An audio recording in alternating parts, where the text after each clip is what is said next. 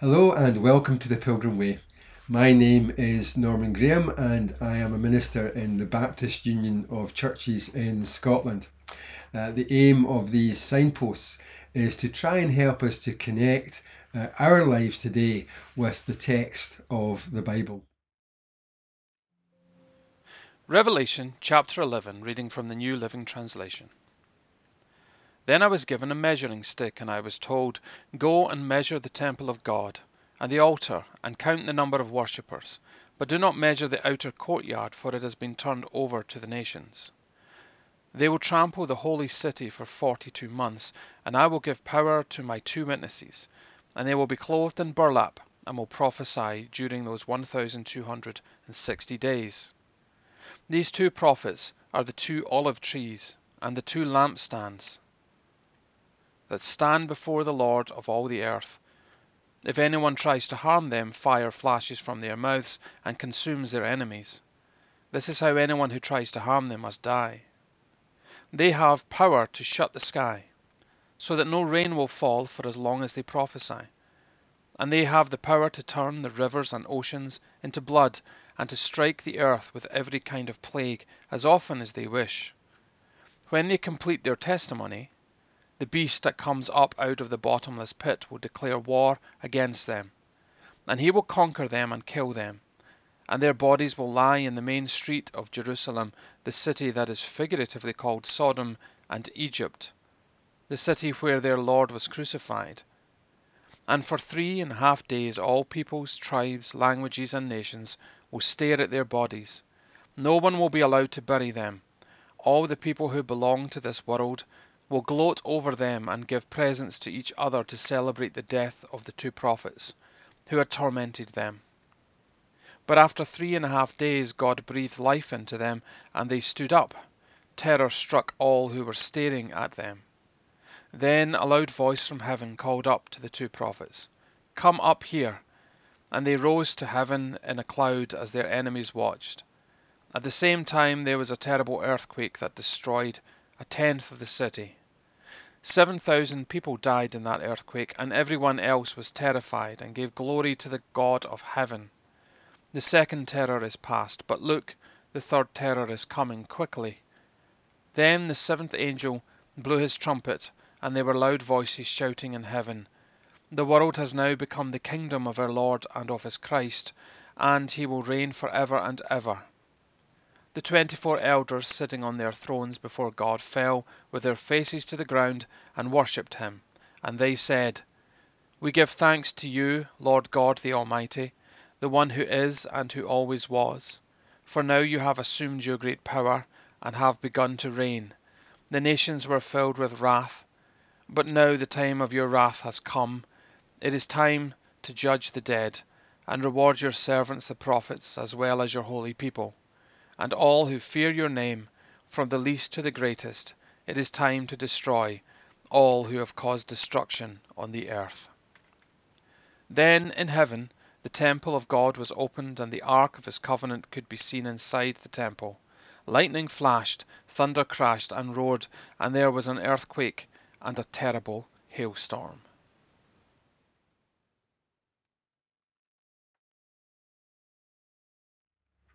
A few weeks have passed since our previous signpost, so I just want to begin today with a short reminder of how we left things in Revelation 10. We noted there that there's a pattern that's set by the opening of the 7 seals, with an interlude between the opening of the 6th and the 7th seal. And in exactly the same way, Revelation chapter 10 verse 1 all the way through to chapter 11 verse 14 forms an interlude as well between the blowing of the 6th and the 7th trumpet. So the first thing to note about chapter 11 is that it's part of that larger scene, that larger narrative, and so we need to understand it in light of that bigger scene. In chapter 10, the interlude includes a message of 7 thunders, the content of which, for reasons never specified, John is forbidden to reveal. He's then given a scroll with writing on it in which he's told to eat. He's also warned that the scroll will be sweet in his mouth, but bitter in his stomach. And it was that scene that formed the focus of our last signpost. We noted that the role of the preacher is indeed a bittersweet one.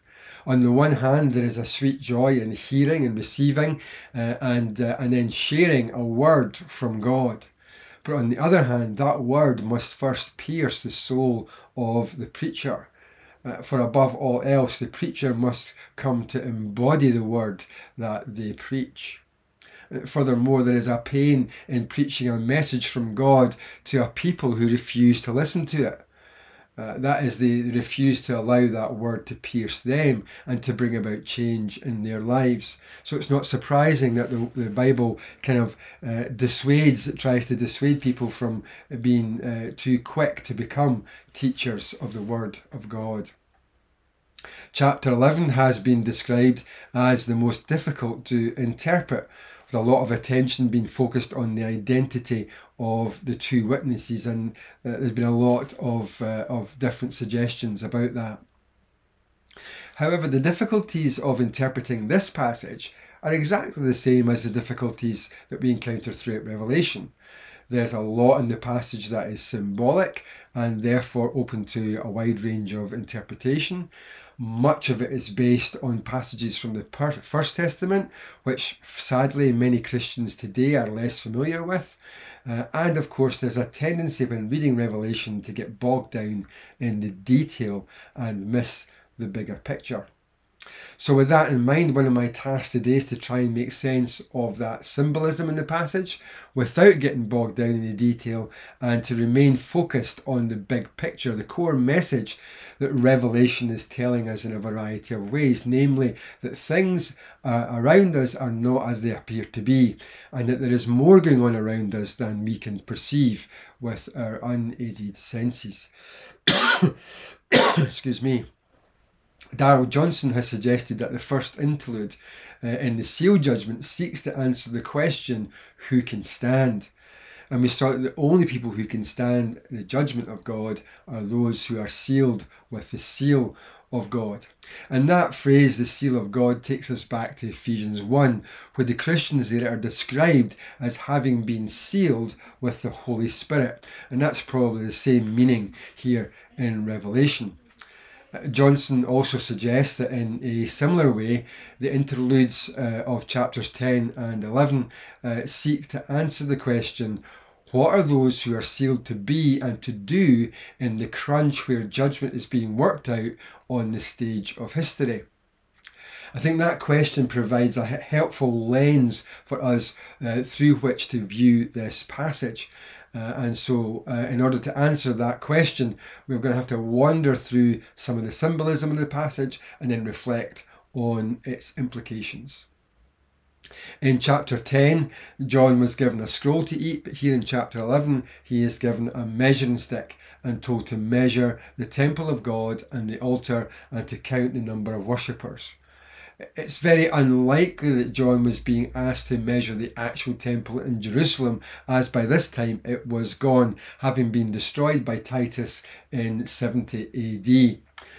Nor is it likely that he's being asked to measure an actual temple in heaven, in the New Jerusalem, for in chapter 21 and verse 22, when he has a vision of the New Jerusalem, he says that he saw no temple in the city, for the Lord God Almighty and the Lamb were its temple.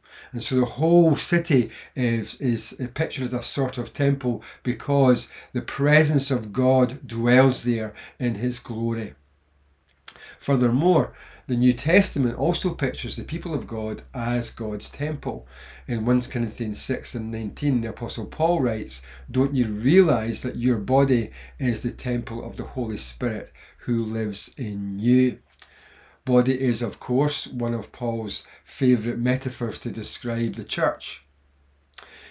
And then in 2 Corinthians 6 and 16, he also writes, "For we are a temple of the living God, just as God has said, I will dwell in them and walk among them, and I will be their God, and they shall be my people."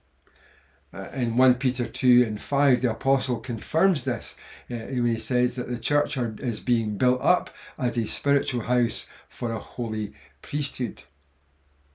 And so, as J.K. Beale notes, the focus is now on the whole covenant community dwelling in a spiritual temple in which God's presence dwells. The altar refers to the way God's people now worship in the community. And in line with chapter 6 and verses 9 to 10, the altar connotes the sacrificial calling, which entails the suffering for faithful witness. In fact, the Greek word here for altar can be translated as the place of sacrifice. Beale goes on to say that if the temple signifies the church dwelling in the midst of Christ and God's presence, the outer court must therefore represent the church in its exposure and vulnerability to the world system in which it lives. We've already noted that the judgments of God are being worked out in history. The kingdom of God is invading the kingdom of the world, and that produces conflict, especially when and where these kingdoms collide. And so the scene has been set up here that John is getting a vision of the church, the temple, and what he says about the temple represents the church. And the introduction of the two witnesses in verse 3 is sudden but significant. And in fact, it occupies the rest of this section. And so a lot of ink has been spilled trying to determine the exact identity of these two witnesses, resulting in a wide variety of interpretations. Moses and Elijah are often mentioned in connection with them. However, in order to understand who these witnesses are, we need to think about what we've just been looking at in terms of the temple being the church, and to pull a few strands together from the First Testament, for this whole section alludes to prophecies from Israel's past history. Although there are allusions in it from Daniel and Ezekiel, John's mainly borrowing here from Zechariah 4, in which the prophet has a vision of lampstands with two olive trees on either side, who are given, and he's given the famous word, not by might, not by power, but by my Spirit, says the Lord. Here in Revelation, John also refers to these witnesses as olive trees and lampstands. And in Revelation 1 and 2, the term lampstands has already been used to refer to the churches to whom Revelation is addressed, and who are in turn representative of all churches everywhere throughout time. In Joel 2, the prophet announces that the full community of God's people, that is the church, young and old, men and women, would receive the gift of prophecy. That is, they would prophetically speak on behalf of God. The Apostle Peter's speech following Pentecost in Acts 2 confirms that they believed that this had begun to be fulfilled among them. John also tells us later that the beast will go to war against these two witnesses, and this seems to be an allusion to Daniel 7 and 21 that pictures the entire covenant community being attacked, in our language, the church. And John tells us here that the whole world will witness their apparent defeat, which would be difficult if two specific individuals were in mind. It's also significant, I think, that the witnesses prophesy for 3.5 years, which is the same time that the holy city, which represents the church, is also trampled underfoot. The 42 months is probably a symbolic number intended to draw the reader's attention to the Exodus and the people of God who, according to Numbers 33, had 42 encampments in their sojourn in the wilderness. And in those encampments, the presence of God dwelt in the tabernacle.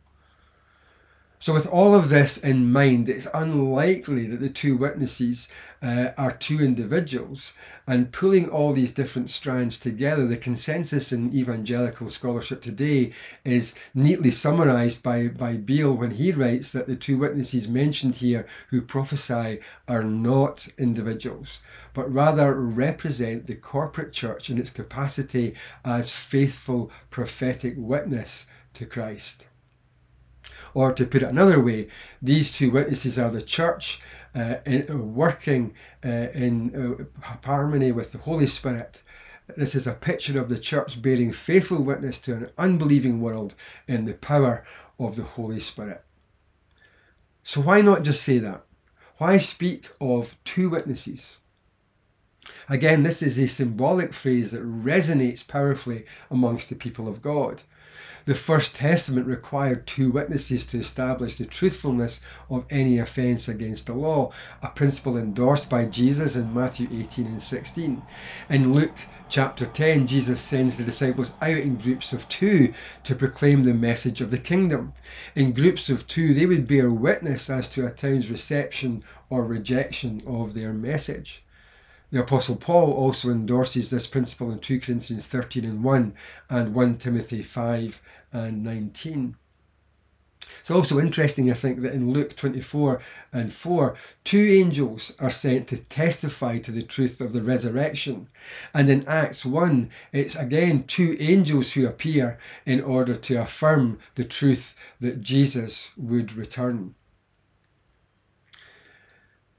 In terms of Revelation, it's striking that the 7 churches to whom the letter is addressed, only 2 were not branded as unfaithful by Jesus.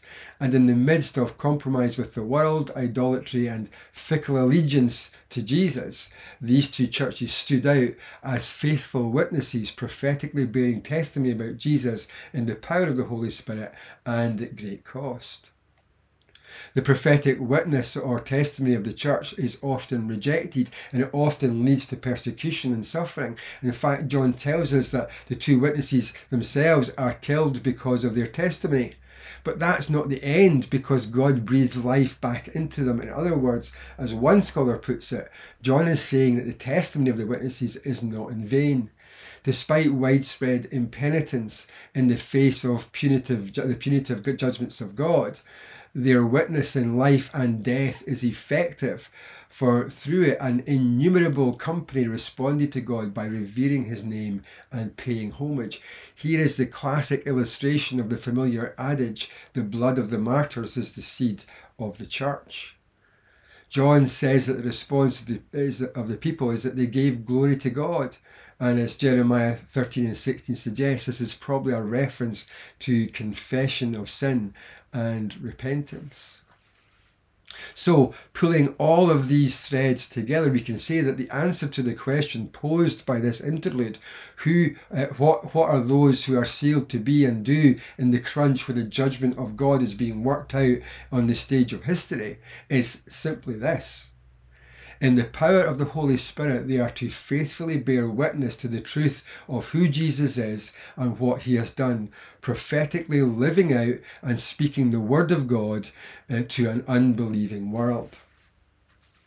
It's perhaps an opportune moment to remind ourselves of the warning to the other churches in Asia who were not faithfully bearing witness to Jesus in the world, that their lampstands would be removed unless they repented. To say that the church today has much to repent of would be a gross understatement. Our social setting may be in many ways vastly different from that of the churches in Revelation. However, the same spirit of compromise, of accommodation to the world and its values, at times even of open idolatry, is widespread in churches of all denominations today. There's no point in denying it. Revelation in general, and perhaps this passage in particular, reminds us that there is no middle ground. There is no grey area. We are either bearing faithful witness to Jesus Christ or we are not. It's also very clear from Revelation, indeed the whole of Scripture, that such faithful prophetic witness about Jesus is declared not merely in words, but must be embodied in lives that reflect the fact that we are sealed with the seal of God, that our allegiance is to Jesus as our Saviour and King, and that with our last breath, in the face of whatever trials may yet come, we will say, Jesus is Lord, and that there is no other name under heaven by which people can be saved, and that is the truth that we live by and will die for. With all of that in mind, Beale is right when he says that Revelation 11 verses 1 to 13 shows that the church is sealed for bearing an enduring and loyal witness to the gospel, which begins to lay a basis for the final judgment of those rejecting their testimony. What the rest of the chapter goes on to remind us of is that there is a final judgment, and with the blowing of the seventh trumpet, that judgment begins to be enacted.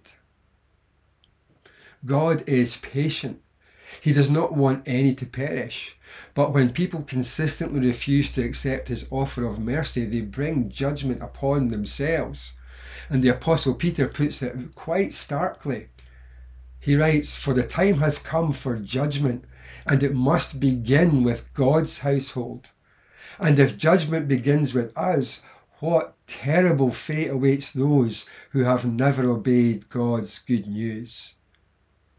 Whether we acknowledge it or not, our lives are bearing witness to something. They're bearing witness to what we truly believe in and live for. Our lives tell a story. So here's the question. What story is your life telling?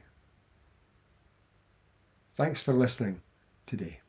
May God bless you in the week ahead.